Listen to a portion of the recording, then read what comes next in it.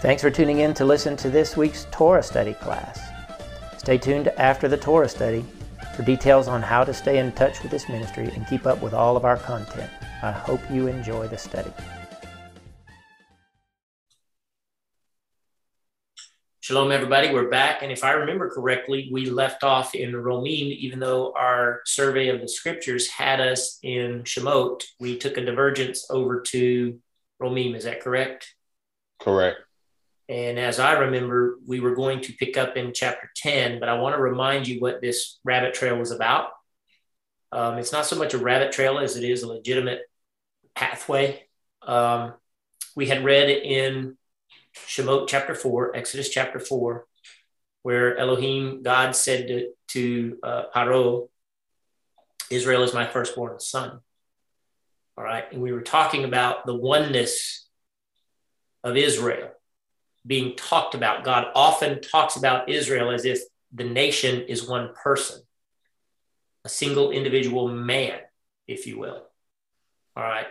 Israel is my firstborn son. He wasn't talking about Israel, Yaakov, the man who had died 200 years before. He was talking about the nation, and he said, Israel is my firstborn son in the singular, right, as one individual, okay? So we took a little rabbit trail over to Romim chapter 9, and it's getting us up to that point. I forget exactly what our conversation was, but I think we even went over to Hosea, right? Yes. All right.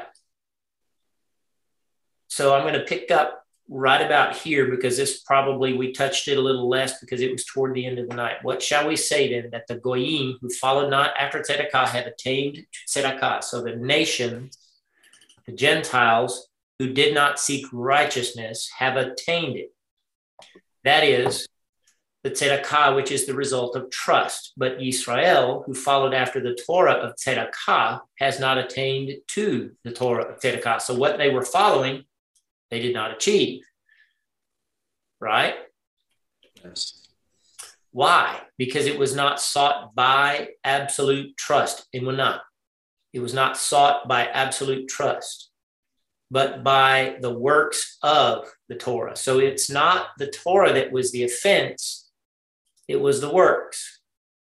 When you see a prepositional phrase, that is not the subject. Does everybody know the grammar that I'm talking about? A prepositional phrase, in the house, on the roof, in the driveway, of the Torah. Yeah, got you. That's a prepositional phrase. It cannot be the subject. All right. The subject of this clause is the works. All right. They were seeking it not by faith, but by works. And the works are qualified as, works of the Torah. They thought that doing the Torah would give them righteousness. But the truth is, trust has always given you righteousness, and then you obey the Torah. It's such a simple formula. I don't understand why the world can't see that. Okay. Doing the Torah has never been about trying to become a better person in the sense of salvation. All right. Making God love you more, being more pleasing in God's sight. What God likes is trust and complete reliance on him. Behold, as it is written, behold, I lay in Zion a stumbling stone and a rock of offense, but whoever trusts in him shall not be ashamed. So that's where we left off, I think. And where this was going is we were talking about who Israel is. Shaul is talking about Israel. Not all Israelites are Israelites. And then we're thinking about that one guy, Israel, who is the firstborn. And I think we even brought up last week that Israel is the firstborn through Yeshua, because Yeshua is born from Israel. Didn't we talk about that last week? Yeah. I might not have said it in those exact same words, but it's the same idea that we communicate. Very close to it. Yeah. Right, yeah. All right. So let's pick up here. My brethren, my heart's desire and prayer to Elohim for Yisrael is that they might be saved. For I can testify for them that there is in them a zeal for Elohim. And I think we might have actually gotten this far now that I think about it. There is a zeal for Elohim, but not according to true knowledge. For they know not the tzedakah of Elohim. They do not know the righteousness of God, but seek to establish their own righteousness. And because of this, they have not submitted themselves to the tzedakah of Elohim. So they think that they can become good enough themselves, so they don't submit to the righteousness of faith. Isn't that what he said true emunah is? True righteousness is through faith? Yes. Right? Okay. For Mashiach, I love this verse. For Mashiach is the goal at which the Torah aims. And I think we did talk about this last week. Torah, let me find it over here. Torah, more specifically, those 4 letters, is an archery term that means pointing the way. Pointing the way. That's why it means instruction better than it means law. All right. So Torah is an archery term. And look at what he says. Mashiach is the goal at which the archery aimer, The archer. at which the archer aims. So this is the goal of the Torah. The reason I'm bringing this up, this is Romim 10:4. And it has been butchered in other languages. You'll hear people say Christ is the end of the law. And so that's one of the big ones that they use to say that the Torah is done away. Well, Christ is the end of the law. Hello, even in the Greek, it means that he is the goal at which the law aims. But because English writers wanted to end the Torah, most of the English translations say he's the end of the law. All right. And so that is a major, major hangup for people who read King James and other translations. A lot of them will not let go of that translation. Okay. But let's find that in the Hebrew. Tachlita haTorah. Tachlita haTorah. I'm willing to bet that that's probably not what it says in Aramaic, because you got to remember I'm using the Delish, but I'm fixing it. Okay, so we're going to go to the Aramaic.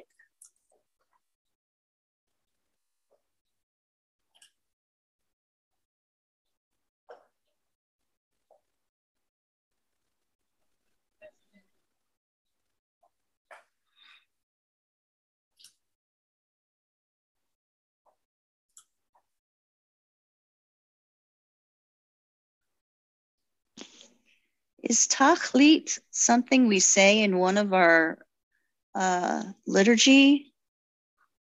Yeah. Bli reshit, bli tachlit. There it is. Okay. It is tachlita. All right. So that is the summation, the completion. It's not the end in the sense of stopping something. Okay. It's the end in the sense of a culmination of. So it's the end in the sense of the Torah hitting the target. Are you with me? Could you say like the means to an end, or? Yeah. Unfortunately, Hebrew and English minds don't think alike. All right. So let's do this since we've been in the habit of doing it.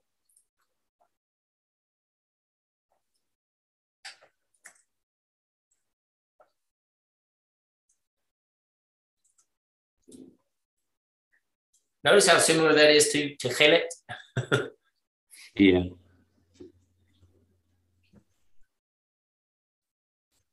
There it is. Do you see it? Aim, purpose, objective. You see that? Yes.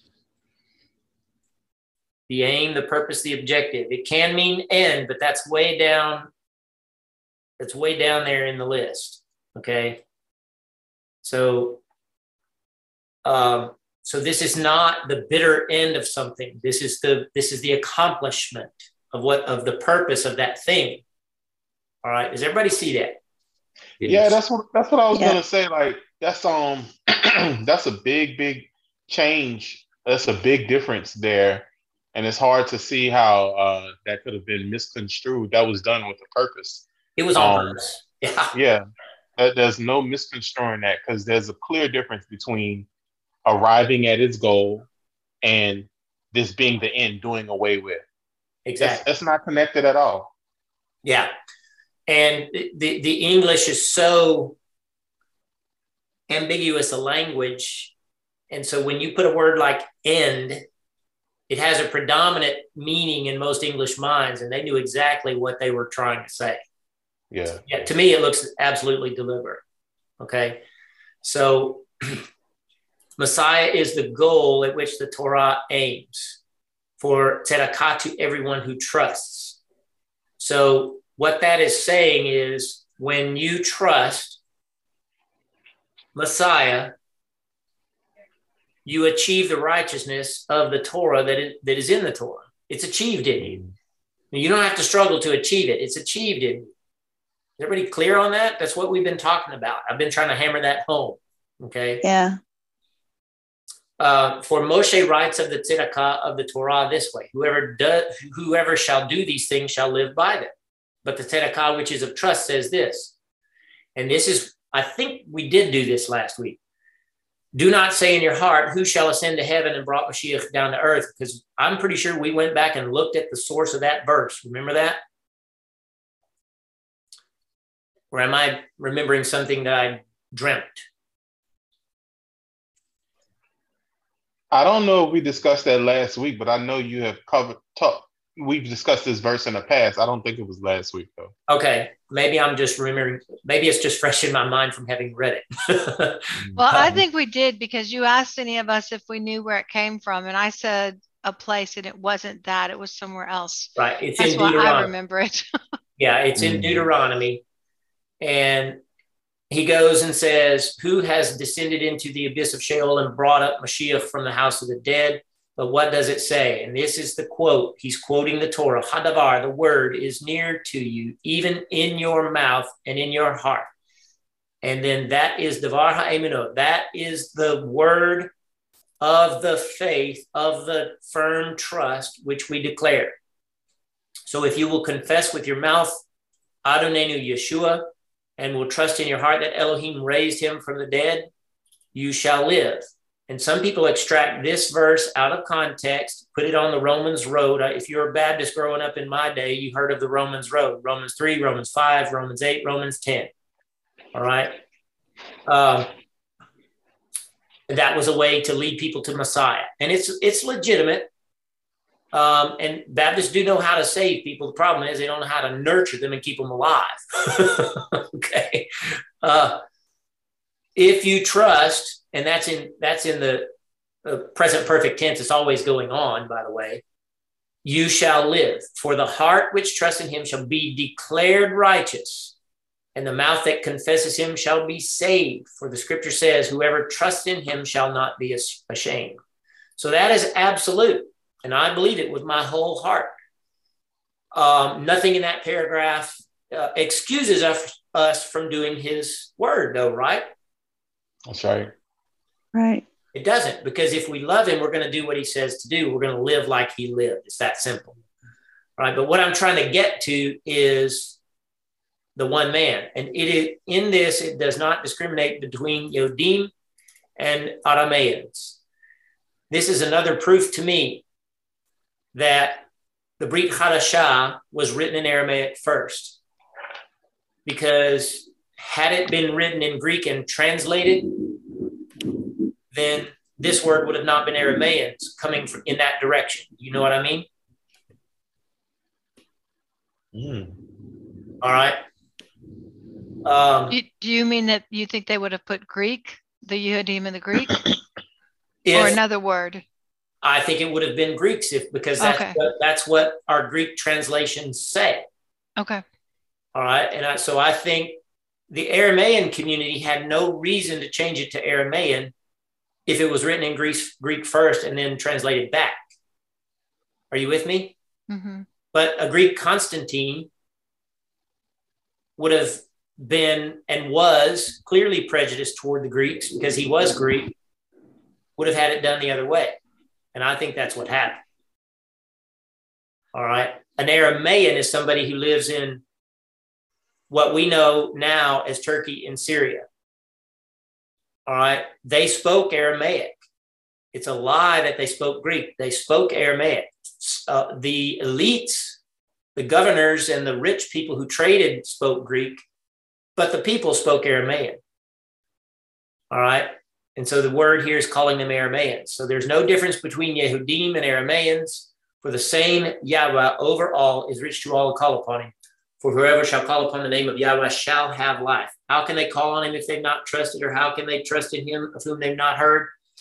How can they hear without a herald? Or how can they declare if they are not sent forth?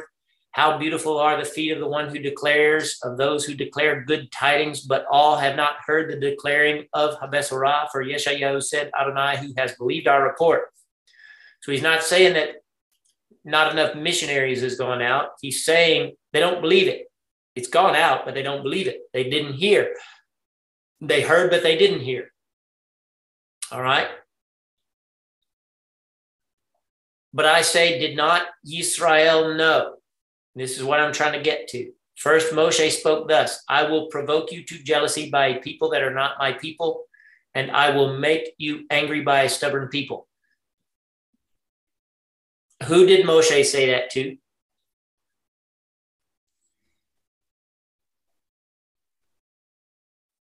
I want specifics. Israel. Yep. How many tribes did he say that to? Well, 12 tribes. He said it to all 12 tribes. I will provoke all 12 tribes to jealousy by people who are not my people. Are you getting why I'm driving at that? yes. Everybody? You're speaking of the Goyim. I'm speaking of the difference between bad two-house doctrine and the truth. Mm-hmm. Two-housers think that the 10 tribes are provoking or are being provoked. God is speaking to all 12 tribes. Moshe ministered to all 12 tribes. He's saying, I will provoke you to jealousy by a people that are not my people. They connect this verse to what Hosea said, you are not my people. Oh, Are you with me? okay. Yeah, in Yeah. reality, I guess it would be us who are not natural born Israelis who are provoking the Jewish people to jealousy. Bingo. It's those who are not in any way Israel are provoking the true Jewish people, all 12 tribes, to jealousy. That's what God is saying here. And it gets twisted.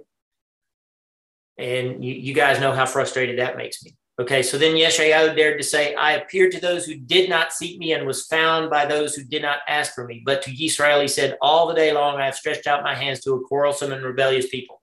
To whom did he say that? Israel. All 12 tribes. All right. I say then, has Elohim rejected his people? What profanity. Chalilah. What profanity. For I also am a Israeli. If being an Israeli is the 10 northern tribes like the two Hausers teach, then Paul was a liar because he called himself an Israeli.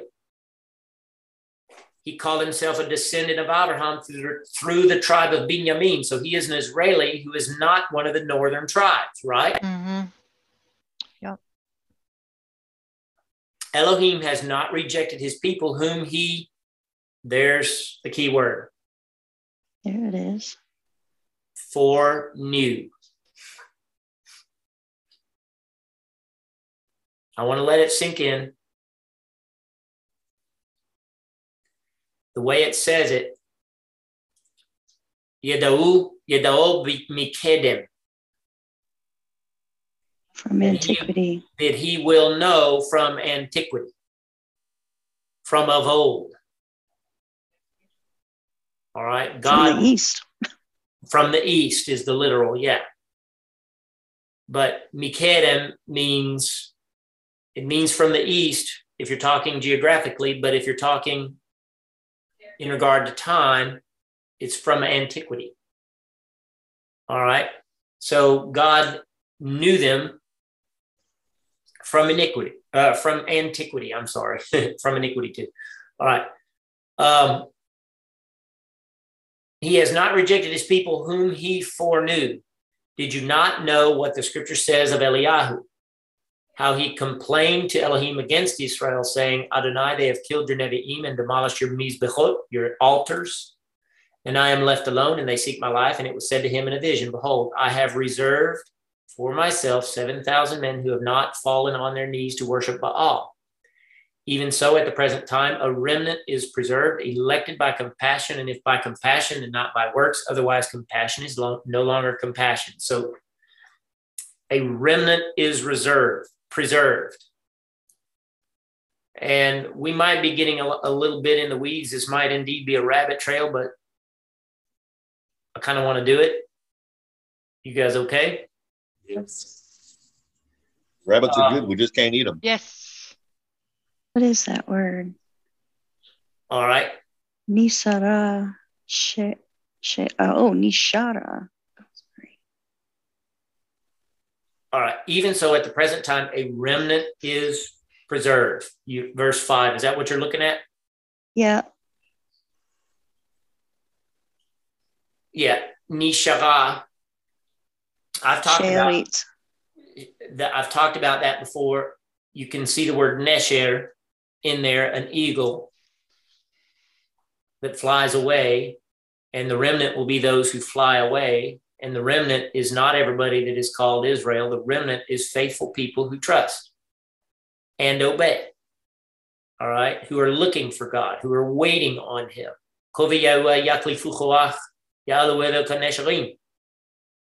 Those that wait for Yahweh will mount up in the air, will fly up in the air as eagles. And there. All right, Nesharim, Nishara, that's the remnant. All right.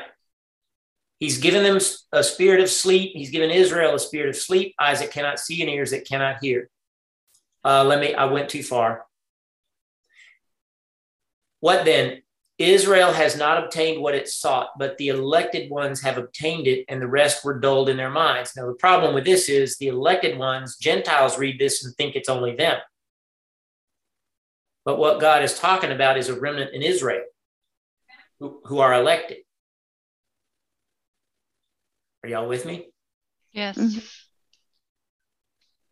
And the rest were dulled in their minds. The rest of Israel were dulled in their mind. The elected ones were not. He had 12 apostles. Then he had 500 on the day that he ascended. Then he had 3,000 on Shavuot. That's the remnant at that time. And then it was added to. Okay. Elohim has given them a spirit of sleep. That's Israel. Eyes that cannot see and ears that cannot hear to this very day. And David said, let their table become a snare before them and let their reward be a stumbling block. Let their eyes be darkened that they may not see and let their backs be bowed down always. Do you realize that David's enemies, most of them were Israelis, Jewish people? Wow.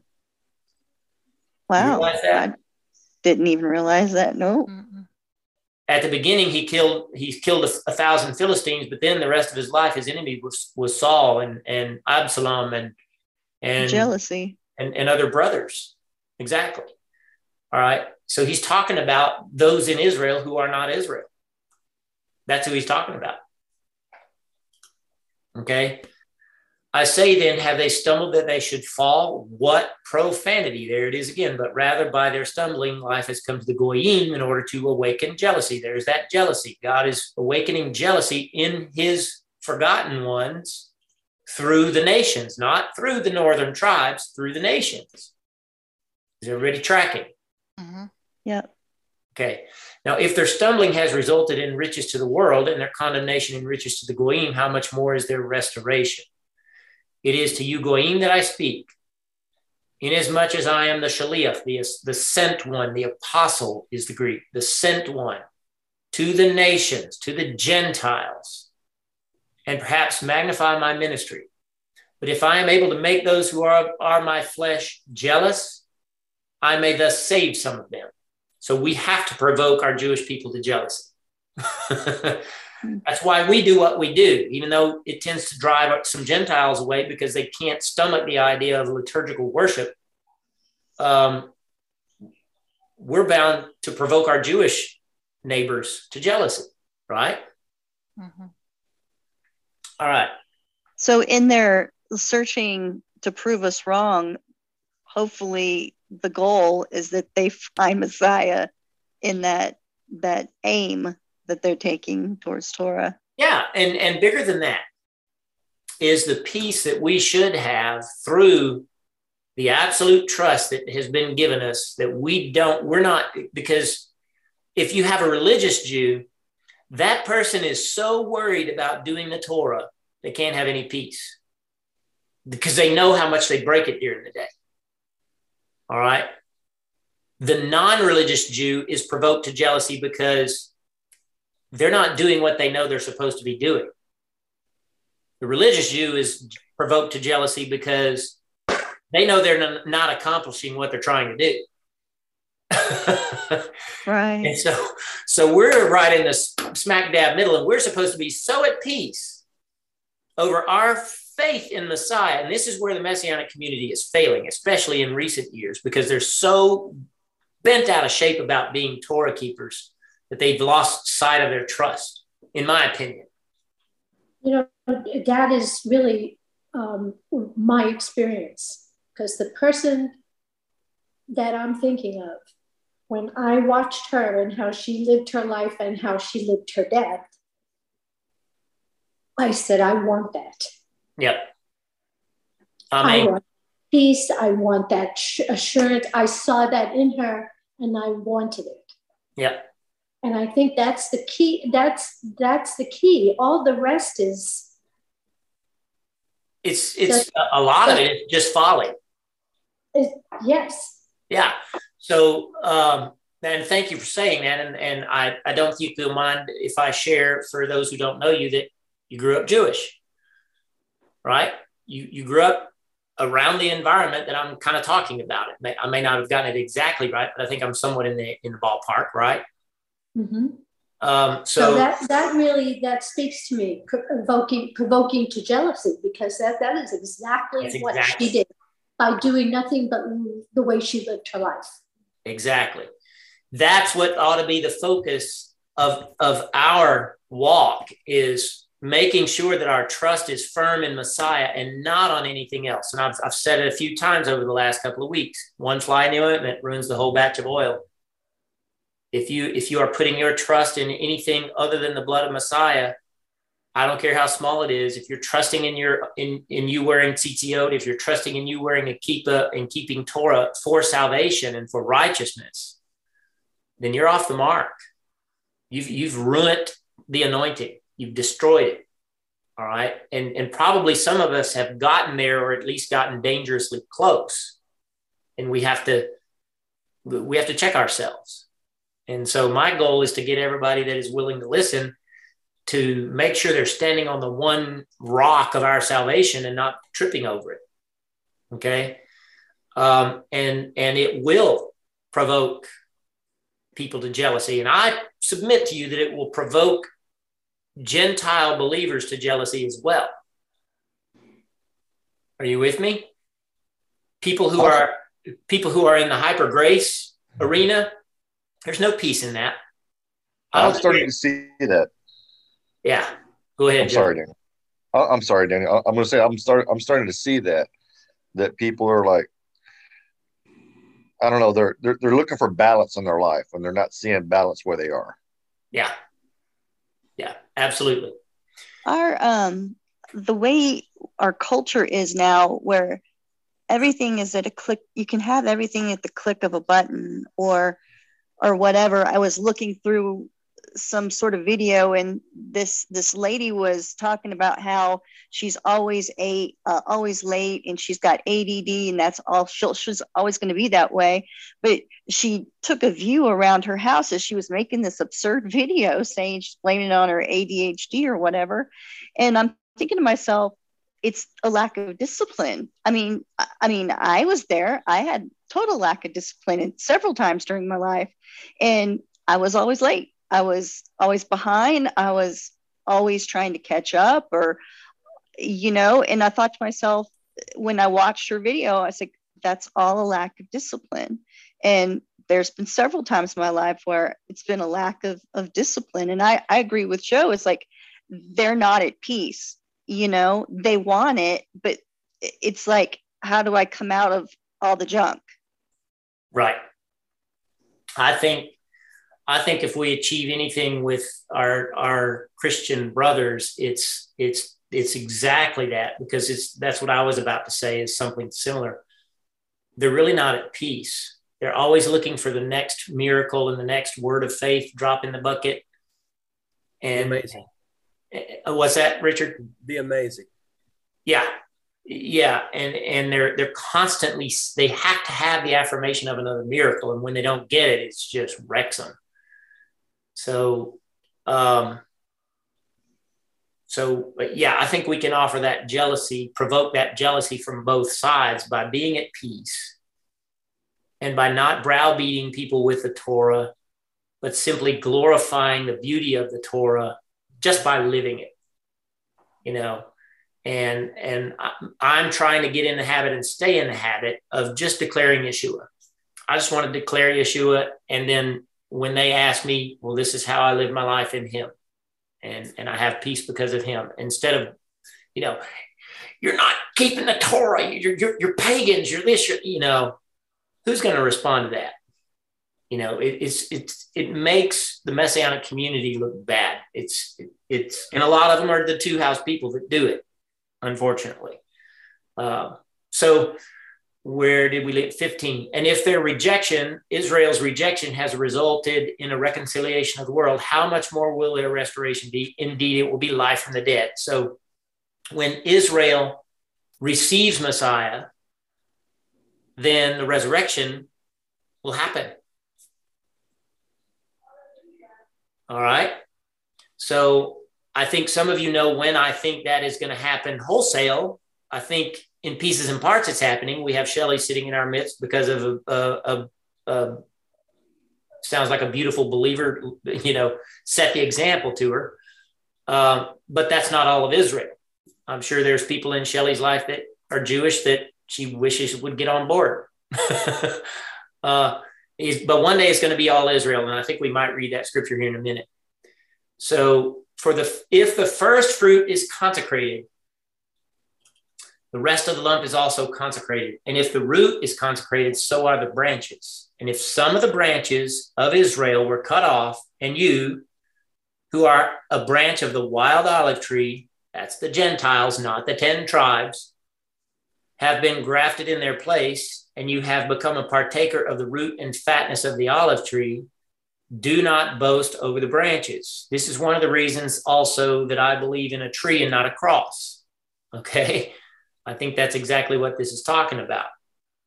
For if you boast, it is not you who sustains the root. It's not you Gentiles who sustains the root, but the root, Israel, sustains you. Perhaps you may say, the branches were cut off that I might be grafted in their place. Well, they were cut off because of their lack of absolute trust. But you Gentiles exist by absolute trust. Do not be high-minded, but fear. For if Elohim did not spare the natural branches, beware, he will not spare you. Consider therefore the goodness and severity of Elohim on those who fell, severity on you, goodness on if you continue in his goodness, otherwise you also will be cut off. That's the obedience part. Continue in his goodness or you'll be cut off. Continue in absolute trust. So if you get to where you're putting your trust in your own works, you're in danger. Does everybody agree? Well, that's Yes, just like the Perishim. I mean, yeah.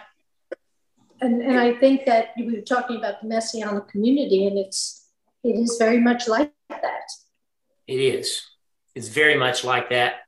They get caught up in the works of the Torah, and they get accusatory and argumentative and immature and cruel. And that's not his goodness. And if you have been brought in simply because of absolute trust and you understand that, then you're not going to turn around and browbeat people and accuse people and hold people to a standard that you yourself never kept before you heard of the Torah. Right? Called standing on a three-legged stool. Yeah, that's what I call exactly. It. It's almost kind of like that guy in the, what was it, in the parables where he got forgiven a debt, but then he didn't forgive the debt that he had of somebody else. Bingo. Bingo. All right. And even if they, Israel, if they do not remain in their lack of absolute trust, will be grafted in. So Israel that rejected him, not the remnant, Israel that rejected him, if they do not remain in their lack, in other words, if they start to work, if they start to trust in Yeshua, they'll be grafted back in to their own tree. For Elohim is able to graft them in again. For if you who have been cut from a wild olive tree, which is natural to you, and grafted contrary to your nature into a good olive tree, which is Israel, how much more fruitful would they be if they were grafted into their own natural olive tree? And that's what we are trying to do, is get Israel to see that Yeshua is the natural olive tree. So this is what I was saying. The picture that I wanted to paint is Yochanan showed up and began to preach. And he said, behold, the axe is laid at the base of the trees and they're about to be cut down. Yeshua is Israel. This goes back. It might have taken a long time to get there, and I apologize, but it took a long time to get here. But Israel is my firstborn son. Yeshua is the Son of God. Yeshua is the firstborn. The reason God said that to Israel back then is because they carried the seed of Messiah. That was their job, was to preserve. It's kind of like Saving Private Ryan. You know that movie? Yep. The whole job of that one unit was to go get that guy who was the last son of that family so their seed doesn't die out. Right. Israel is like that platoon. Their one mission was to get the Messiah born. And that God gave them the Torah, he gave them Israel, he gave them Jerusalem, he gave them all the land, he gave them all this abundance. And their whole purpose was to have Messiah born. And then they got cut off because of their disobedience. Every last one of them. The cutting off was when Yeshua died. When Yeshua died, nobody was a Jew except him and the ones who had died before him. Abraham, Isaac, Jacob, all the prophets. Are you with me? Yep. Their roots are in the ground. Yeshua came out of that root physically. And then he becomes the tree. And the first thing that happens is Jews are grafted in to their tree. That's the remnant. Is everybody with me? Yes, the natural. You said it, Daniel, once before, and it has always stuck with me. For Israel, Yeshua is unrecognizable as a Jewish person, as Israel. He's unrecognizable. That's right. So that's our job, is to try to communicate that. That's why a tree and not a cross, because they can accept an olive tree. They understand they are the olive tree. They get that. But what they don't admit is that they've been cut off from God because of their lack of trust in Yeshua. Yeshua was raised from the dead. He grafted in the remnant into his own olive tree through faith in Yeshua. And that went on for 20 years, and it was exclusively Jewish. That is so much like a vineyard where you take the root. You know, there's a movie, I can't remember the name of it, but there's a movie about an Italian guy who moved to California with one vine in his pocket. One vine, about yay big, if I remember right. Isn't that Mondavi? Maybe so. Yeah, maybe so. But he moved from Italy to California with one vine and goes and splices it and plants a vineyard and gets all this stuff out of it. And if you look at that one vine, it grew. And then he had to trim it back. But he had lopped it out of Italy. He'd cut it down to the root and took it out of Italy and planted it in California. That is such a vivid picture of the gospel. Yochanan said that God was going to lay in the axe at the base of the tree. It's about to be cut off. You better get ready. Israel was cut off. Messiah is the only one who is Jewish. He's rebirthed in resurrection. He grafts in 3,000 people. 20 or 30 years go by and he's grafting in all these other Jews. And then it's time. The tree is healthy enough to graft it. You cannot graft in a wild olive tree to a young vine. All right? You have to wait until it has some size on it. And that's exactly what God did. Israel, there's estimations that 60 to 80,000 people were messianic when the council at Jerusalem happened, when the Galatian era started, that there were 60,000 to 80,000 Jewish believers in Messiah. The book of Acts says it in Acts chapter 20 or 21. Many thousands of Jews have come to trust in Messiah, and they are zealous for the Torah. That's right. All right.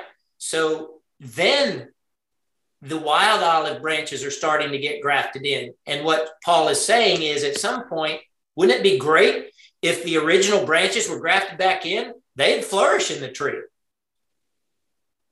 Right? And that's our goal, is to try to get people there. But the thing that I want you to see is that's the Israel. That's Israel is my firstborn son. Yeshua is the firstborn of God. Is he not? Yes. All right. I hope it wasn't too much of a diversion. That was good. to get us there. Very good. But I want to do one more thing about this same topic.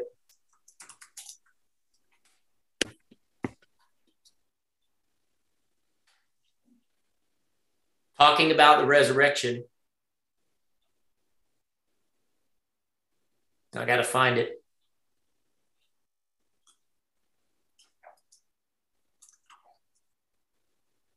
Yeah. So I don't have to convince you guys of resurrection. I'm pretty sure everybody on the call believes in absolute physical bodily resurrection of Yeshua the Messiah, the man, the Son of God, risen from the dead, right? Hallelujah. Amen. Hallelujah. All right. But now we know Mashiach is risen from the dead and has become the first fruits of those who have died. A firstborn son and first fruits is a very similar word. Bechorah. Right, Deanne? Yeah, I'm looking right now. I'm a little slow on the draw tonight. Yeah, don't worry about it. Bikurim and Bechorah are very similar words, all right? First fruits and firstborn, all right? Yeshua is the first fruits of those who have died. For since by man came death, by man came also the resurrection of the dead. For as in Adam all die, even so in Mashiach shall all be made alive. But every man in his own order. Mashiach the first fruits, afterward those who belong to the Mashiach at his coming. All right, that's us. All right. This gets into another topic, obviously, and I don't want to go there. I could get excited about it. It's one of my favorite topics, but I'm trying to just focus on the fact that in Adam, all die. In Messiah, all will be resurrected. All will be made alive. That's the concept of the one man. Does anybody remember the Hebrew word that the Aramaic and Hebrew scriptures use that you lose in the Greek and English that talks about the one man, Adam, and the second Adam? Anybody remember that word? Talking about the goof. Goof. No. Yeah. All right.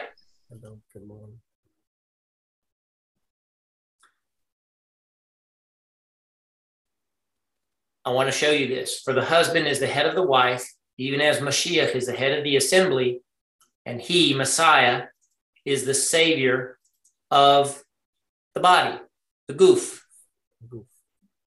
Goof. The goof is a Hebrew concept that in later rabbinic writing, the concept is kind of changed. But early rabbinic thought has the goof as one man, Adam, and then Israel. All right? What I'm telling you is this is a word that is a single body that is made up of multiple entities. And that would be those who are saved in Messiah. That's the goof. All right? That's the one man that is the firstborn of God, that is the firstborn son of God. Are you with me? Hopefully that came out right. So is it kind of like the word fruit, and you can have multiple kinds of fruit? In what you just explained about it was Adam and then it was Israel? No, let me try to think of a better analogy. That might work, but I don't think it's sufficient because this is more like cells in a body. Okay. Fruit fulfills its purpose away from the tree. Okay. The goof is interdependent on every other part of itself. And Shaul talks about this. This is what he's talking about in regard to the body of Messiah. We're fitly joined together with muscle and sinew and bone.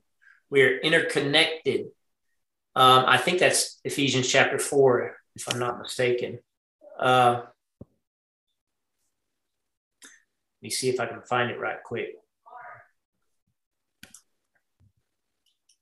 I don't know if I used sinew, but I think maybe I did.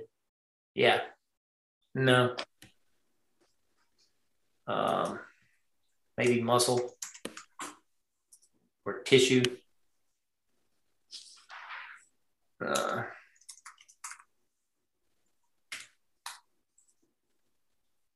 Let's see. It's somewhere in Ephesians where he's talking about the body being closely knit together. I've got so many different translations of it in my head. I can't remember where it is.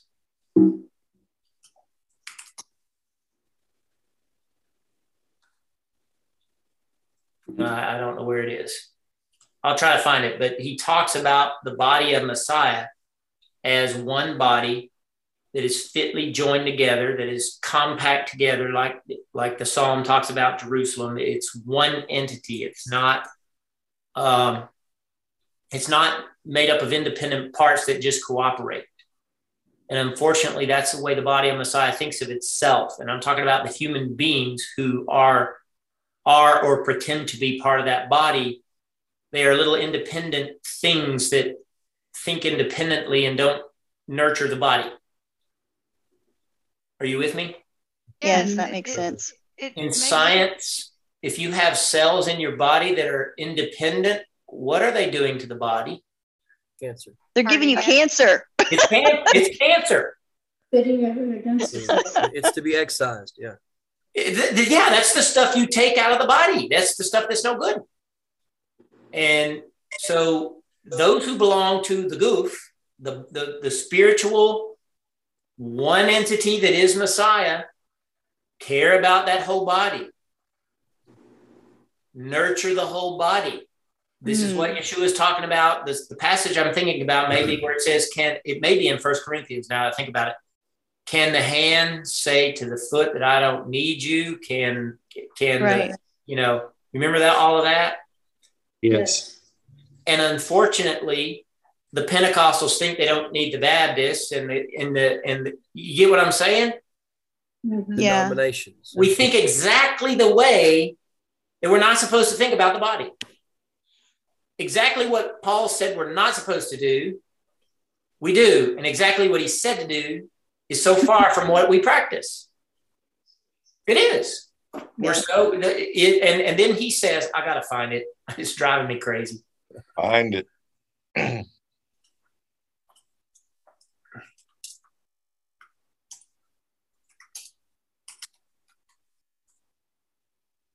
It's Corinthians. Is Mashiach divided? That maybe that's not there.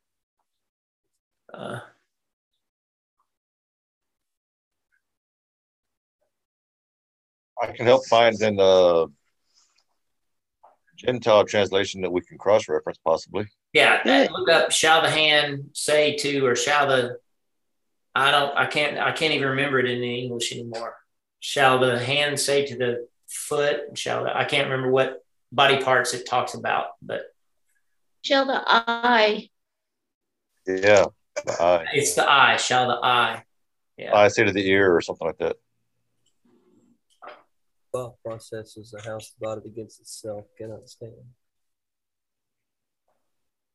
1 Corinthians 12:21. Okay. 1 Corinthians chapter 12.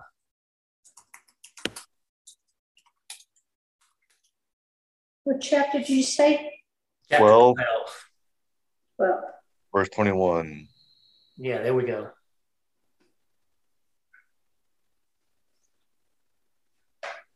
But now Elohim has set every member in the body as it pleased him. If they were all one member, in other words, if we were all identical, where would the body be?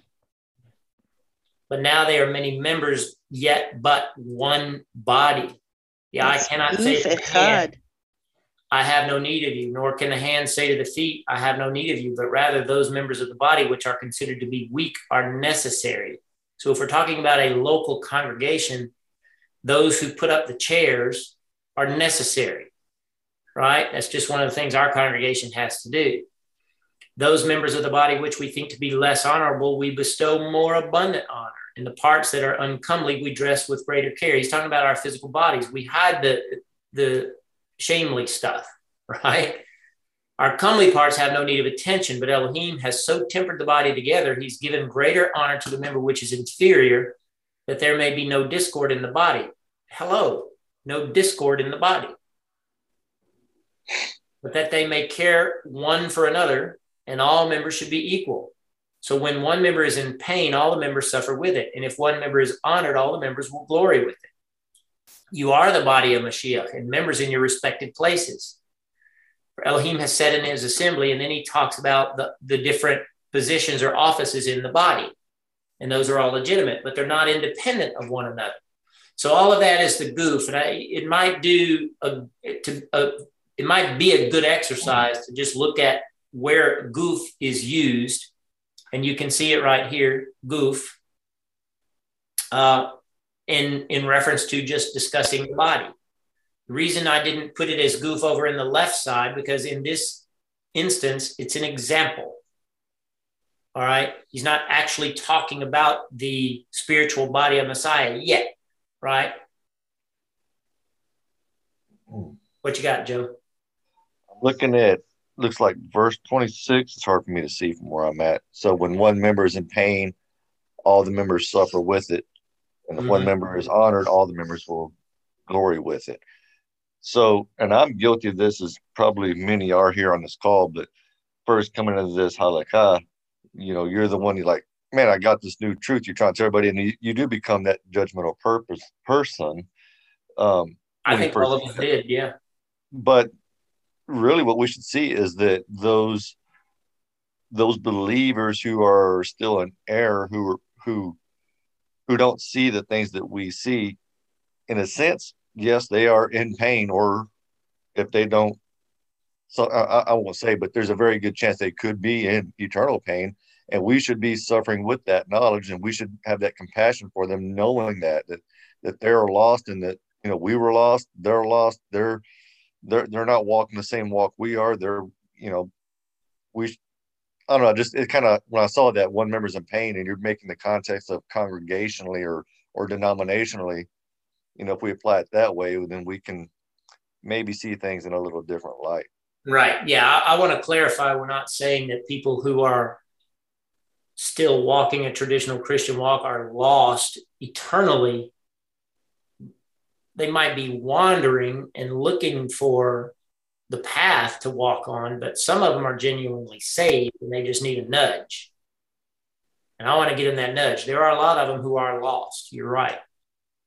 There are a lot of people who call themselves Christians who have no idea what salvation is. But I want to clarify, not all of them are that way. Some of them are just wandering. Well, I intended to say that. I guess I didn't say it like I. Well, just in case, because I know people get offended and this will be watched in the future. I want people to know that we're compassionate toward everybody. We want everybody saved.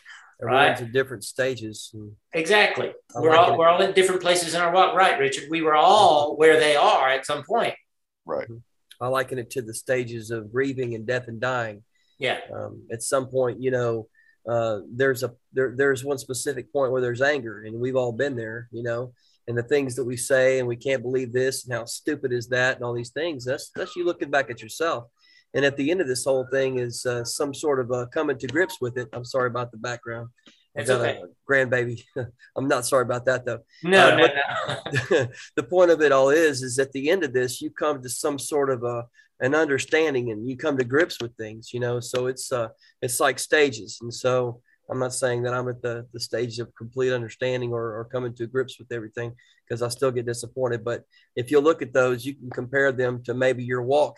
The thing of it all is the person that died was you, though. Okay. It's That's not right. Someone else. You're going through your own grieving process.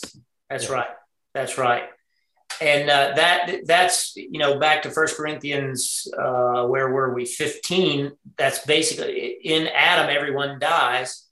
In Messiah, everyone lives. But in order to be in Messiah, your old man has to die and the new man has to live. And that new man is going to go through changes. And those are the stages that Richard's talking about.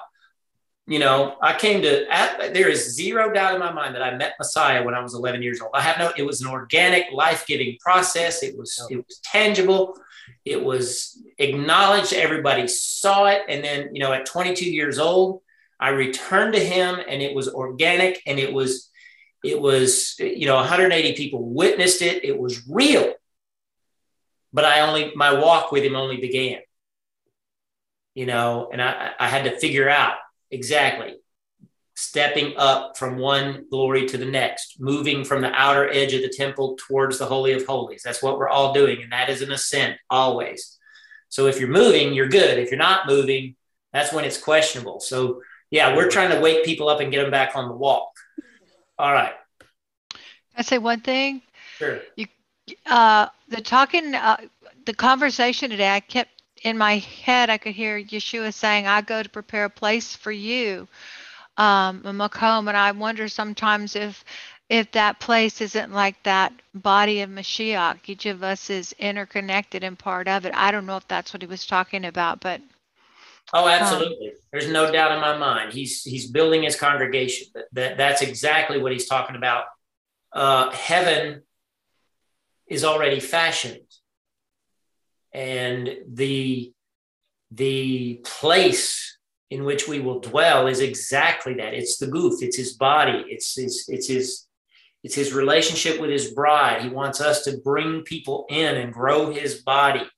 The analogies tend to overlap.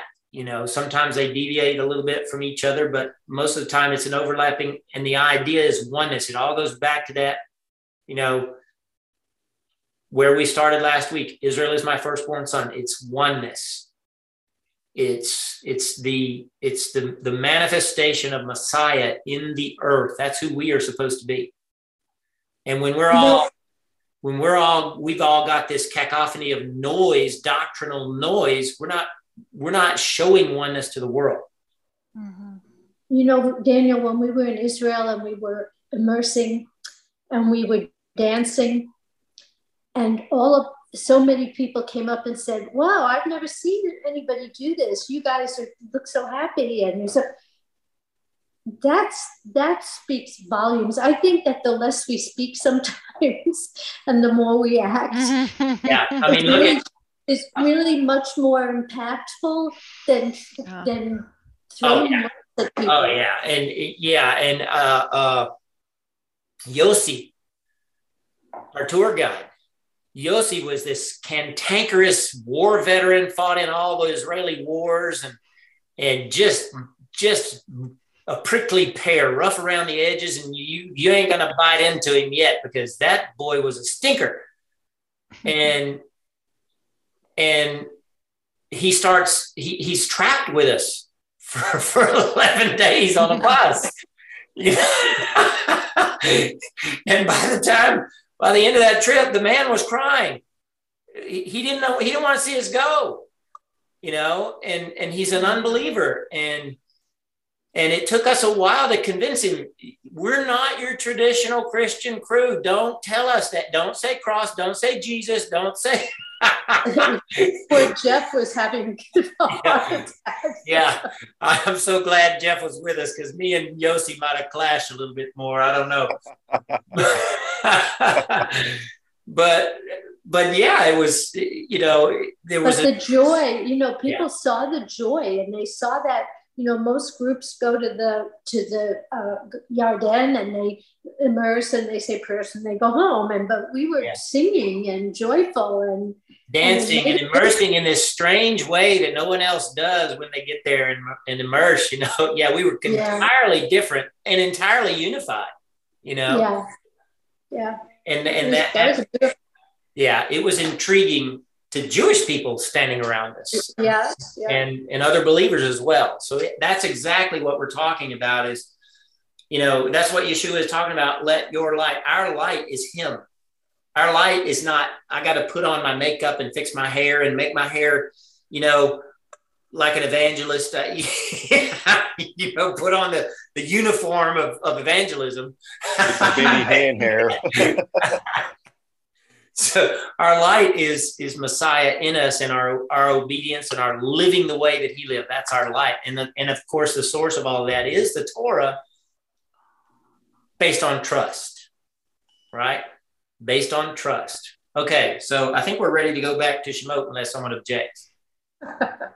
Oh, objection. Was that a good diversion or no? Oh, yeah. That was very needed. That was good. Good. So we left off somewhere back here. Chapter 4, verse. I don't have that part written down. We made it all the way to the end, didn't we? Did we go? Well, I don't think so. I don't think we did. Look. I thought we talked about Zipporah. I thought we did. Yeah, we made it to at least verse 22. And then I think we did talk about Zipporah at least a little bit. Yeah, because we talked about her name being a bird, right? You remember that? Oh, yeah. Yeah. We talked about Aaron coming back. So let's start in chapter 5. Everybody agree? Yes. And afterward, Moshe and Aaron came and said unto Pharaoh, thus says Yahweh Elohei Yisrael, let my people go, that they may hold a chag unto me in the wilderness. Let's define what a chag is.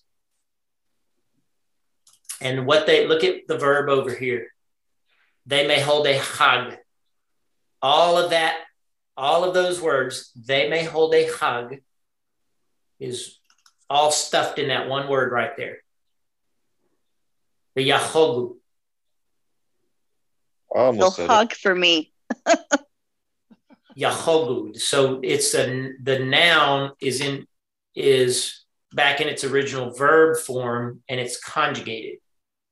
Remember, all Hebrew words come from verbs. So the noun is the chag, but the verb is chag, and it's conjugated here to celebrate before me in the wilderness. Okay? What you got, Deanne? So could hag in the verb form be another relational term of worship? You said celebrate, which I like that one even better, but celebrate and worship, they're kind of related. I think they are, but I think in my mind at least, and my mind may need to be tweaked, certainly, but in my mind, I think it is more geared toward the celebratory nature of that feast. Okay.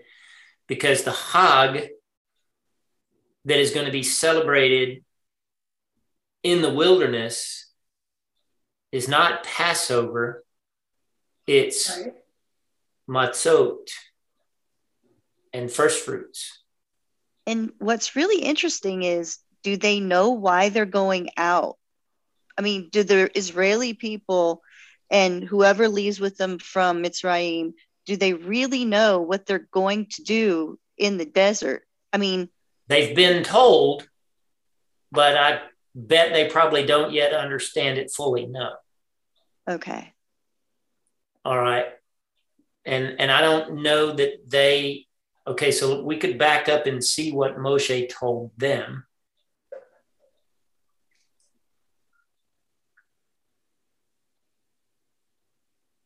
He returned to Yitro, his father.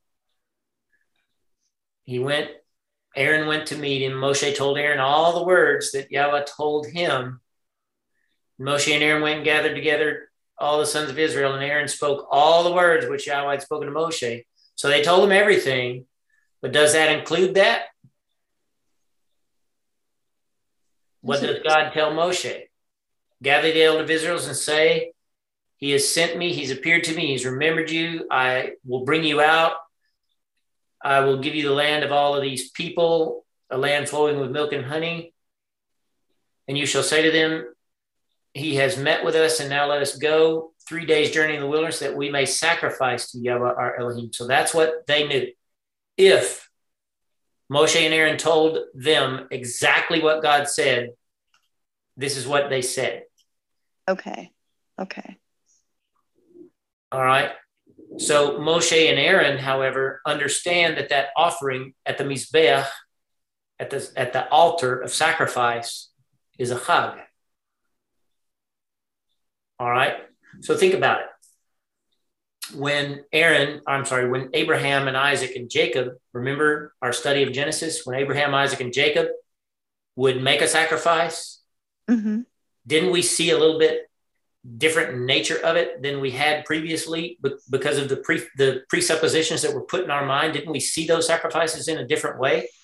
Yeah, because it was more of a, hey, everybody come on up. It's a feast. It was an invitation. It's a feast. It's on a mountain. The aroma is wafting over all the people that are around them. It's a bull that's being offered, or a calf, which will feed a lot of people. It's a feast. It's a barbecue. It's right. What Texans do on the weekend. But it's sanctified and holy, but it's a celebratory thing. They're rejoicing that they have a God to make an offering to protect them. Okay. Do you think they remember that? Do you think that they talked about that in their own little quarters over this time of bondage? Because they were crying out.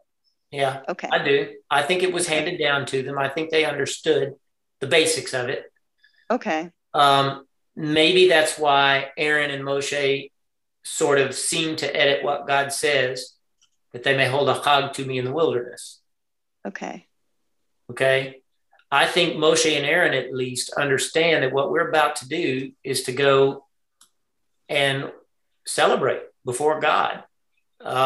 It's going to be a deliverance. God told them that, right? It's going to be a mighty deliverance with miracles. God told them that. Okay. And so Paro said, who is Yahweh that I should hearken unto his voice to let Israel go? He's not asking, hey, who is Yahweh? He's saying, well, who the heck is he that I'm going to listen to him? Does he think he is? Yeah. It's arrogance. And you got to remember, what a lot of people don't understand is Pharaoh thought he was God. Mm-hmm. He was worshipped as God in Egypt. I know not Yahweh, and moreover, I will not let Israel go. And they said, the Elohim, the God of the Hebrews, has met with us. Let us go, we pray, 3 days' journey in the wilderness. And then they say, and sacrifice unto Yahweh, our Elohim. Now that's exactly what God told them to say, right? Lest he fall upon us with pestilence or with the sword. And the king of Mitzrayim said unto them, why do you, Moshe and Aaron, cause the people to break loose from their work? Get yourselves unto your burdens. All right. Get yourselves unto your burdens. Get back to work. Mm-hmm. We talked about this word last week. Get yourself. Why do you Sablanut. divert the people, their doings, to go away from sivlotechem, their burdens, savlanut, the suffering of Messiah, their suffering, their burden. Sevel is burden. It's the idea of it is shoulder. To have something huge on your shoulder, to have weight on your shoulders. And I can't tell you how many people, including myself, that when I came to Messiah and when others that I have genuinely brought to Messiah, how they felt. I had my friend Tom, I wrote a poem about it. He literally said, I feel like a huge weight has been lifted off my shoulders. He said that the day that he gave his life to Messiah. His yoke is easy and his burden's light.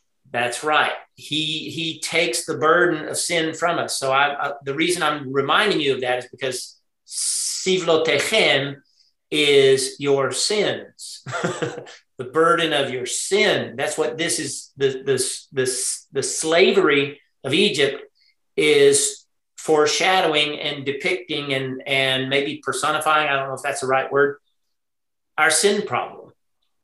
Okay. And so stay in your sin. Why are you trying to divert people away from works? Stay in your sin. Consider what we just talked about and think about that. Exactly.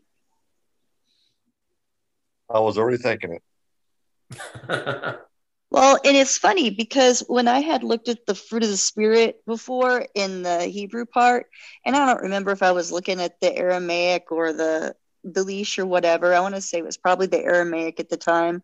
But the word for self-control was the word sablanut. And I'm thinking, okay, so I tried to just kind of take the root and look around in the Tanakh to see what else I could find. But I thought about it and I'm thinking, how do you self-control? And it's bearing the burdens of another. That's right. Let's just go look at it. Galatim. And you gotta be self-controlled in order to do that. You know, it's not about you if you're going to do that. That's right. And think about Yeshua. He had to control himself in order to bear our sin burden, or otherwise he would have escaped out from under it. And he wanted to. Yeah, he asked for it. People don't realize that Yeshua did not want to do what he did. His body, his flesh did not want to do what he did. He had to control it. He had to bear up under it. Who wouldn't want to?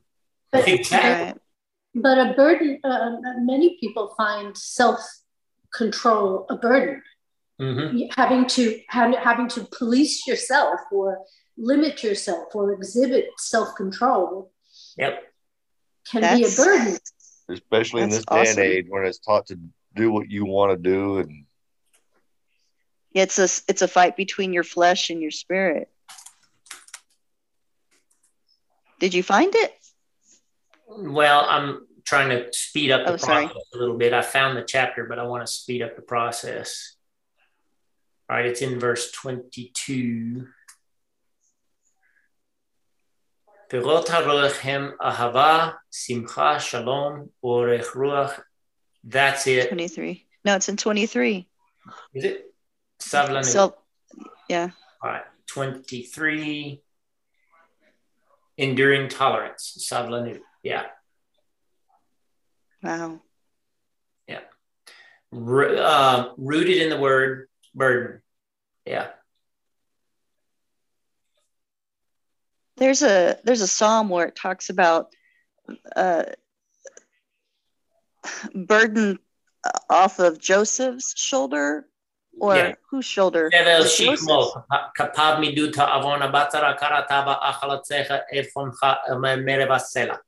Psalm 84.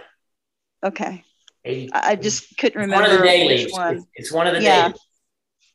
It's Thursdays. Today's. Oh, look at that. Wow. And the word for Joseph is lechosef, which is funny. Yeah. Without the scrapey H, I forgot. But it had a hey in it, which was weird. That's 84, right? I don't remember, to be quite honest.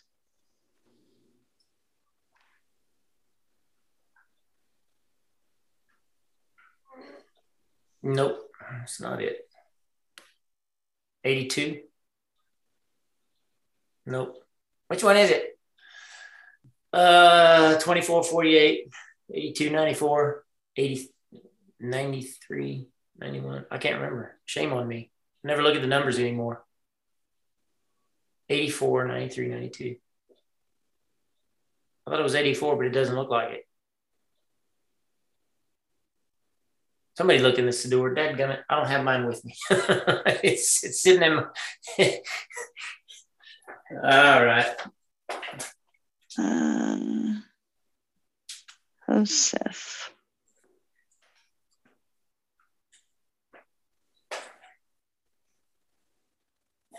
It's 81. 81. 81. I knew it was 80s. Yeah.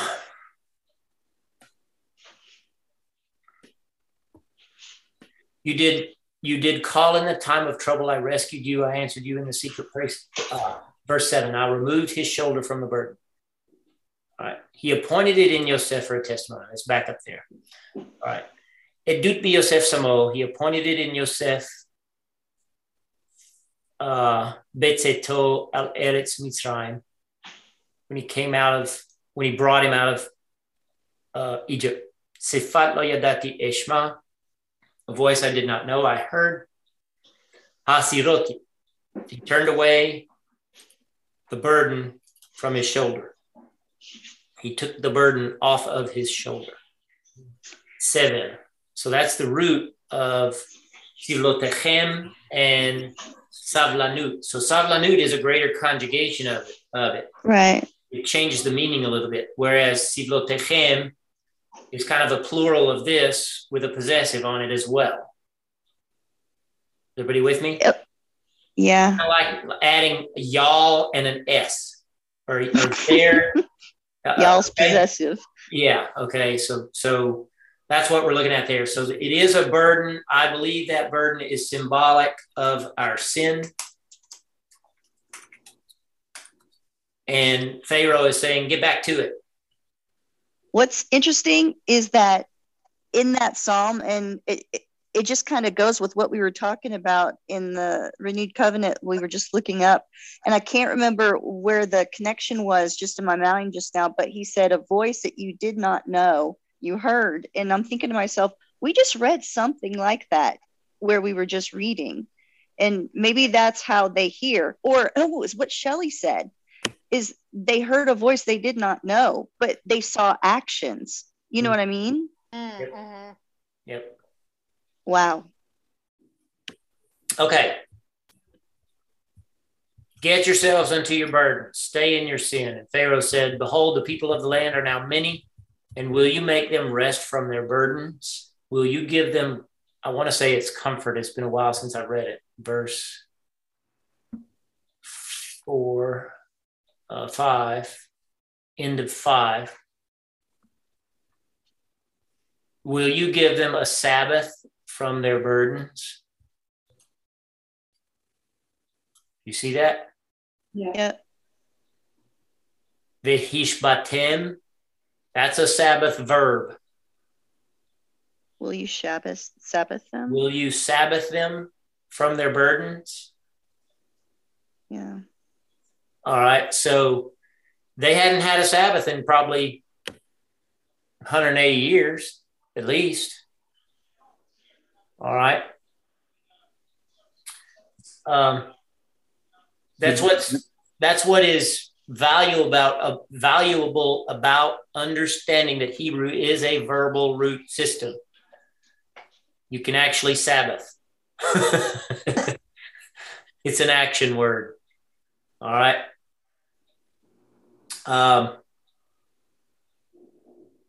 Will you give them rest from your burdens from their burdens. And the same day, Paro commanded the taskmasters of the people and their officers, saying, you shall no more give the people straw to make brick, as until now. We just went through Passover, so this is familiar to you guys. Let me go and gather straw for themselves, and the tally of the bricks which they did make before now, you shall lay upon themselves. You shall lay upon them. You shall not diminish aught thereof, for they are idle. Therefore they cry, let us go and sacrifice to our Elohim. They are idle. They are lazy, perhaps. Can't remember the word there. Let me look.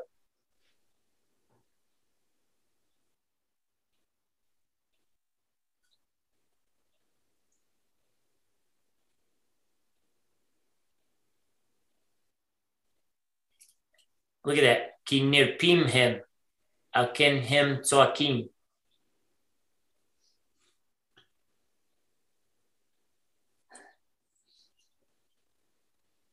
I have no idea what that word is. I'm curious about it. I see a root in it, but I don't want to speak yet.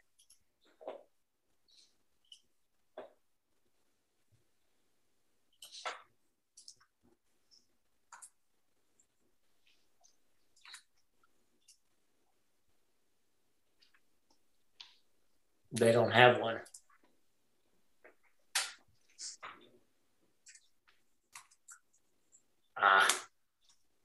Then that noon's going to be a part of the root. Huh? You think so? I think that noon's a part of the root, because I was thinking rofe with the olive, but the olive isn't there. Then it may be an ancient word that is no longer used, because this doesn't recognize it. I just want to see. I'm going to look up in the Tanakh to see if it comes up anywhere.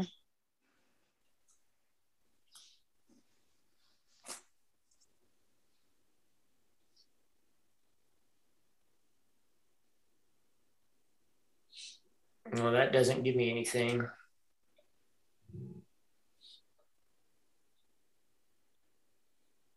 Unstable, weak, loose, weaken. Yeah, so I can see that. I think Raf is the root. It's an inflection of Raf, if you see that. That's the 2-letter root. All right. Anyway, you're lazy. You're idle. You're weak. You're lazy. Weak. Yeah. Therefore they cry, saying, let us go and sacrifice to our Elohim. Let heavier work. Weak kind of makes sense there, doesn't it? Let heavier work be laid upon the men, that they may labor therein, and let them not regard lying words. All right. Let them not regard lying words. There's more of that sentence. Elohim, a liar. Yeshu. One more word before it. Huh? Yeah. On your highlight, one more word. Yeah. Yeah. There's Yeshua's name in the lying word. Whoa. Yeshu b'divrei shaker. All right. So this is maybe a little too personal, because, people have thrown accusation on me that I'm not true in my faith because I'm not bowing to their will, or not agreeing with them. Then they just accuse me of being, a false teacher. Some of you know some of the bad junk that's been thrown at me. Do you see what I'm talking about? I do, fresh. Yeah. Yes. Okay.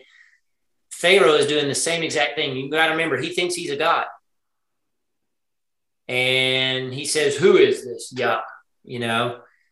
And they tell him a truth, which is, we're going to go out into the wilderness and we're going to hold a Hag. We're going to sacrifice to Yahweh. And he tells them, throw more work on them, throw a bigger burden on them. They are weak, they are lazy, make it heavier for them. This salvation is in a lying word.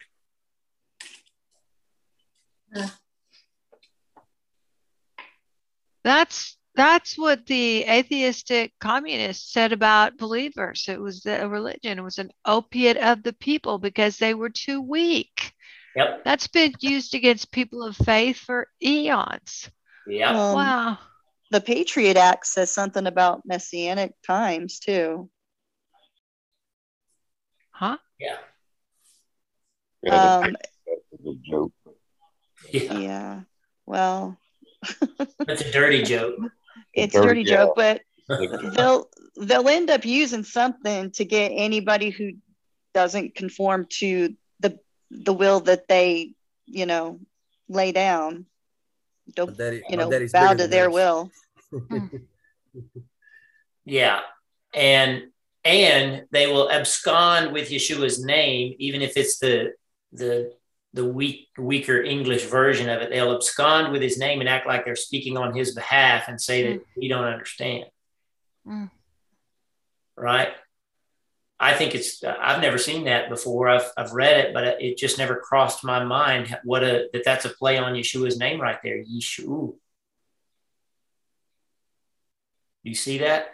Mm-hmm. Do not regard lying words. Let them not regard lying words. Ve'al yishu bedivrei shaker. Wow. Regard.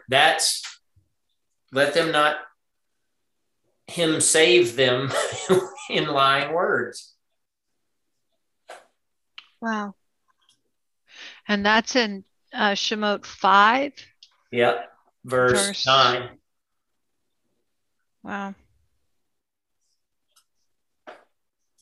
I'm just doing a little experiment here.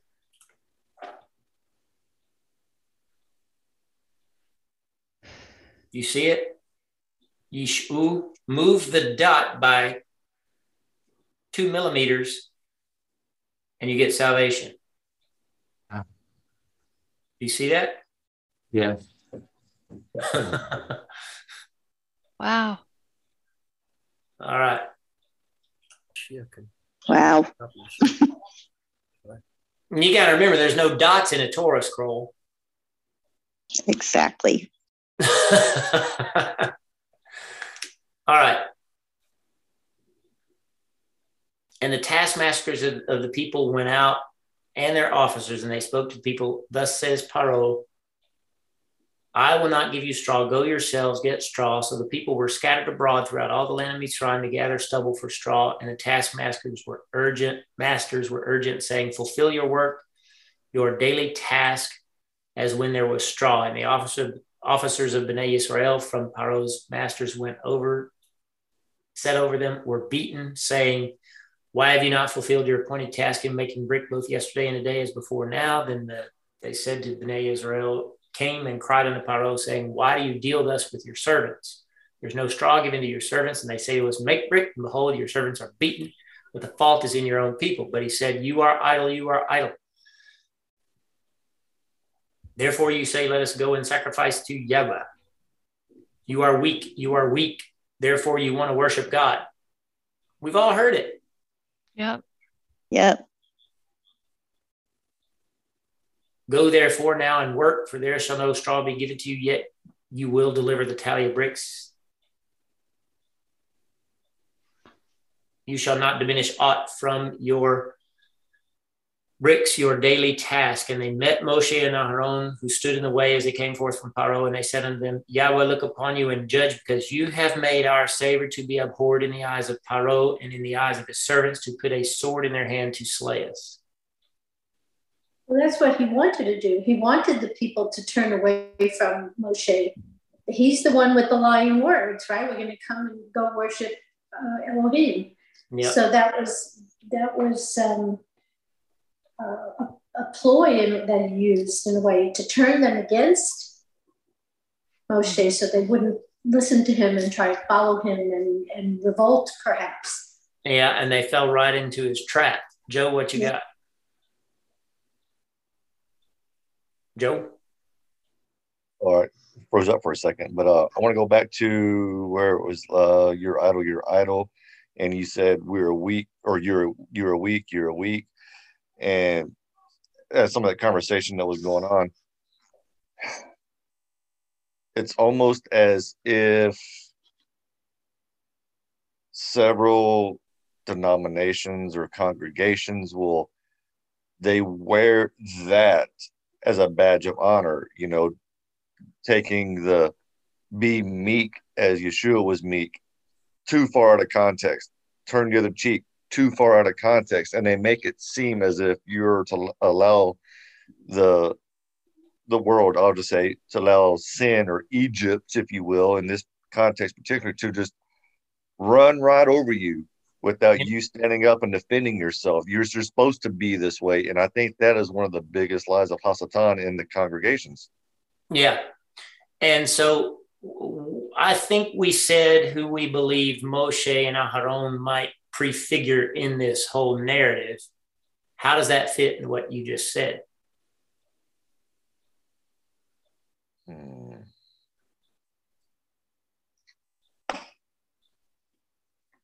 Well, we're talking about the one with the lying words. They're coming with words of truth. Mm-hmm. So it would be, and I was looking at the word that we're just seeing before, the lying word, Hadavi Sheker. I kept thinking, it kept Sheker HaMashiach kept popping up when I kept looking at that word. Mm-hmm. So I was seeing that in there. So I would say Sheker HaMashiach is trying to keep people from seeing the truth of the word and trying to put that lie in the people that the people will trust, that they think they're giving them truth. Right. And I want to go a little deeper because I thought you were almost on the right track. So okay. Yeah, it reminded me of Mashiach HaSheker as well. But the point that I'm trying to make is we talked last week about Moshe and Moshiach being a very similar word.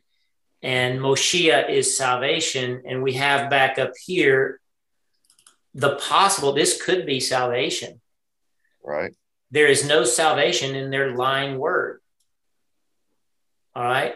Ve'al Yishu bidre shaker.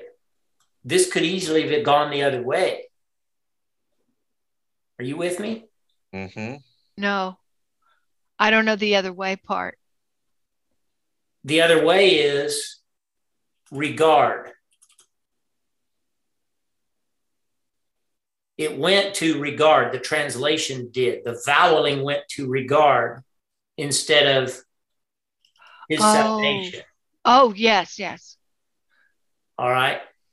There is no his salvation, Yisho, in the word lying. All right. That's so huge. The false Messiah, Pharaoh, is accusing the real Messiah, Moses, of being a false Messiah. Mm-hmm. Yes. Are you with me? Yeah. Mm-hmm. And down here, you are idle. And look what happens. Moshe, the true figure of Messiah, and his spokesperson, which is God's saved people, are intervening between the world, the false gospel, and the real gospel, and the people who are caught in the middle are turning on the real people. Yes. Yeah. Don't you find that to be true in the world? Absolutely. Yeah. What you got, Deanne? Okay, so we're talking about they're accusing Moshe and Aharon, and then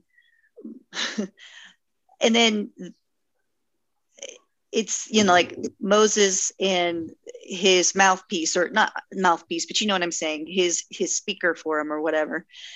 And at the end, there's going to be another person and their mouthpiece, attacking the people, saying those are false things. You need to follow what we say, just like Pharaoh's doing here.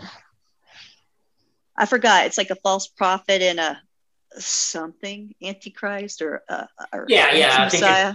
I think you're thinking of the Hikalut, Revelation chapter 13, where the beast arises and he's got his spokesman. Right. And they accuse. And they go after the real people of God, but the whole world follows them, and they think they believe in Messiah. They think they have their salvation in this false Messiah, but they're turning around and calling the real people the false people.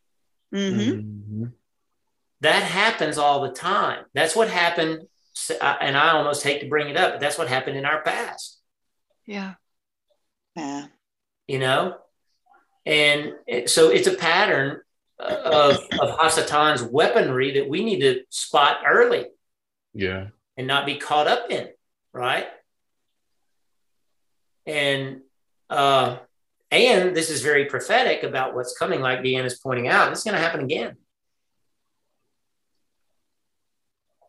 There's a lot of similarities between the Egypt Passover story and the Hitkalut. There is.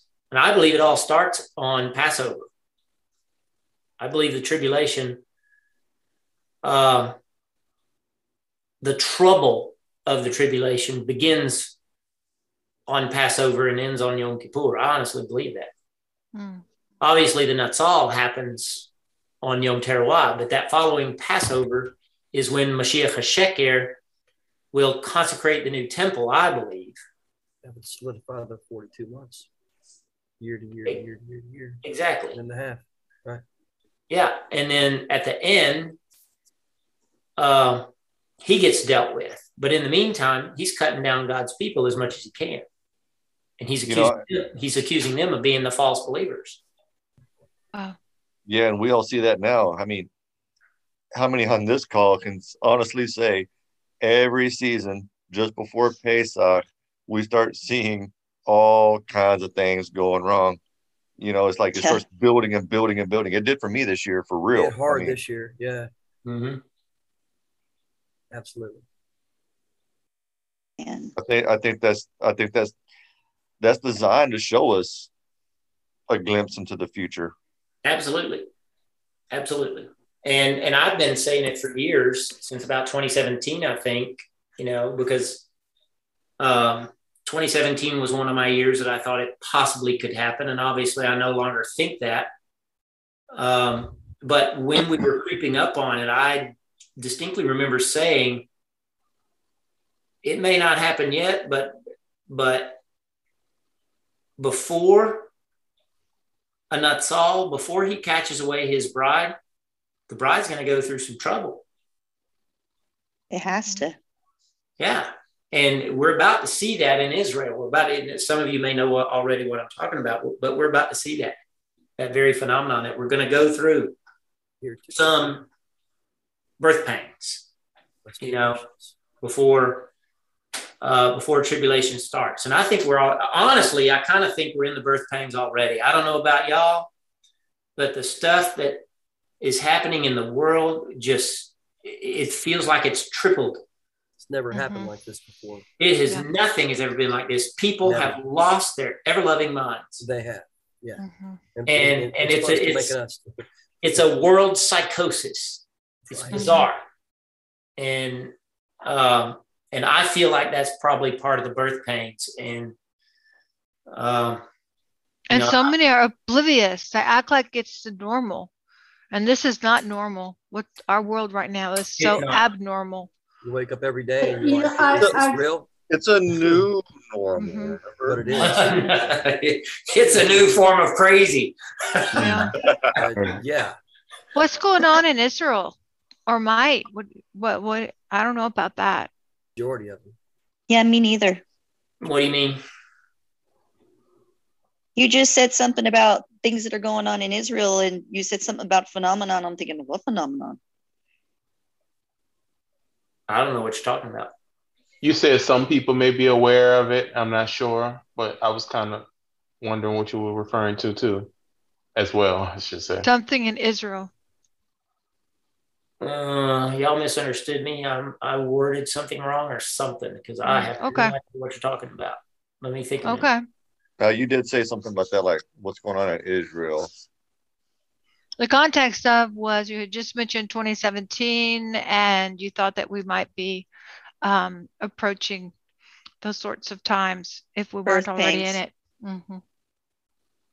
All right. Well, if I said something about what's going on in Israel right now, I didn't mean to say that. I must have had a train wreck in my mind. Okay. What I was thinking was in 2017, I was kind of thinking that could be the year. It didn't end up being the year, and I wasn't convinced it was anyway, but I was certainly bracing for the possibility of it. Mm-hmm.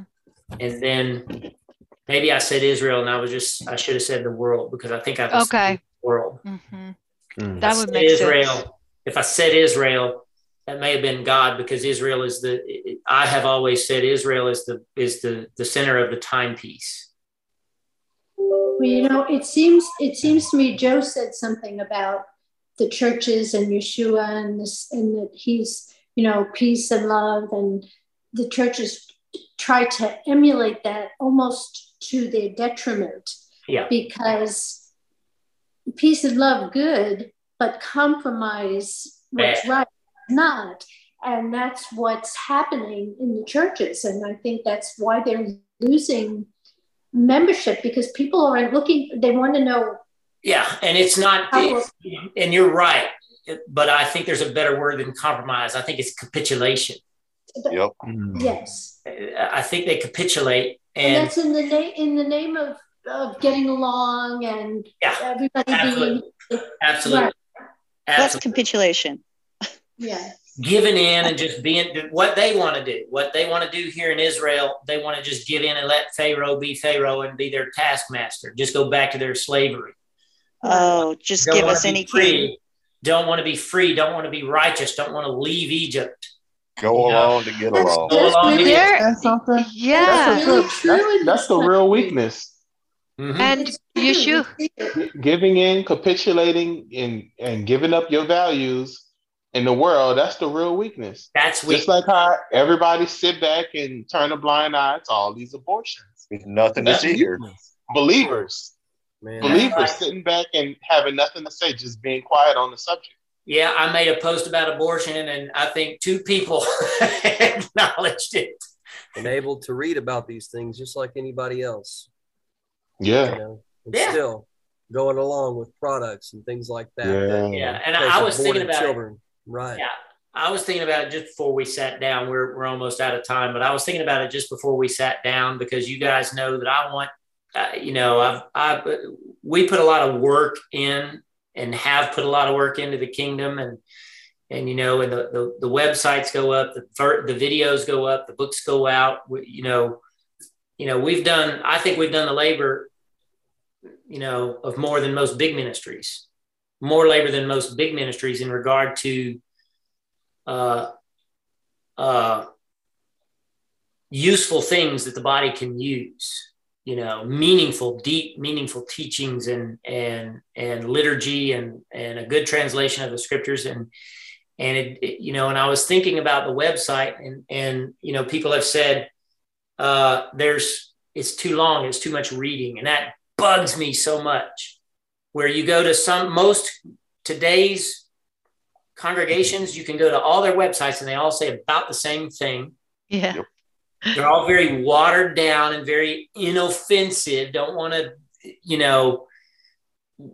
disturb anybody, so everything is worded in vagary and niceties and all of this kind of stuff. And there's nobody is willing to read more than a paragraph. And that drives me bananas. But I think it's like a protection measure, because we want people who are Bereans, who read the word and want to know what the truth is. Dig in, find out, read, don't be lazy, And, that was just, it's bizarre, because it's just the opposite of what you get. And what better time than on Shabbat, right? Because how long is our Shabbat service? Even for those of us remote, we watch it. It's a couple hours max. You got the whole day. You got Erev Shabbat that evening. You've got the whole day Saturday. That's a good time to catch up on what's being updated on the website. That's a good time to get caught up on some of these studies or go back and restudy. I mean, that's what I do. I mean, that's the day to do it. I mean, yep. Why wouldn't you? And like you said, if you can't read a couple of paragraphs on a website, how do you ever expect to read and understand the Word of God? Exactly. Yeah. That's All a right, good let's mentality. see. Where did we leave off? Moshe returned. I want to finish this and then we'll wrap up. Unto Yahweh and said, Adonai, why have you dealt ill with this people? Why is it that you have sent me? For since I came to Paro to speak in your name, he has dealt ill with this people, and neither have you delivered your people at all. And Yahweh said unto Moshe, now shall you see what I will do to Paro, for by a strong hand shall he let them go, and by a strong hand shall he drive them out of his land. So we're going to leave it there. Moshe, I was thinking about this last night during my prayers. I've always said that Yochanan, the Talmud, Yeshua's disciple, Yochanan John, was my favorite and that I identify with him the most, but I'm starting to identify with Moshe a lot. And talking with you, I see that. Oh, Abba. Why did you send me to do this? Are you sure you picked the right guy? Because it ain't working.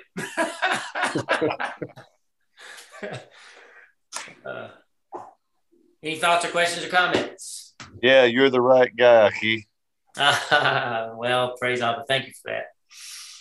Amen. I'm just enjoying the study. Been fabulous. Excellent. So much to think about. Courage. All right, let's pray. Avinu Malkeinu, in the name of your Son, Yahweh Yeshua Mashiach, we do give thanks for your word. We ask you to correct our error and teach us your way. Be with us. Manifest your presence to us. Cause us to cherish your presence. And we do desire it. And we ask you to be with us for the rest of the week. Be with our congregants who could not join us. Enable all our congregants and compel them to join us in our studies, and be with us when we assemble again on Shabbat. Hashem Yeshua Mashiach. Amen. Amen. Amen. Amen. All right. Shalom. Shalom. Thank you, Daniel. I will tell everybody. Thank you. Thanks for tuning in to listen to this week's Torah study class. In the description, you'll find all the links to our website and social media content. Please make sure you're subscribed to our podcast, as we can be found on all major podcast platforms. If you feel compelled to support this ministry, please feel free to do so by donating via the Get the Word Out link in the description. All proceeds go toward growing this platform and the Mikdash Me'at ministry. Till the next time, we pray God blesses you with shalom in the name of Yahweh Yeshua Mashiach.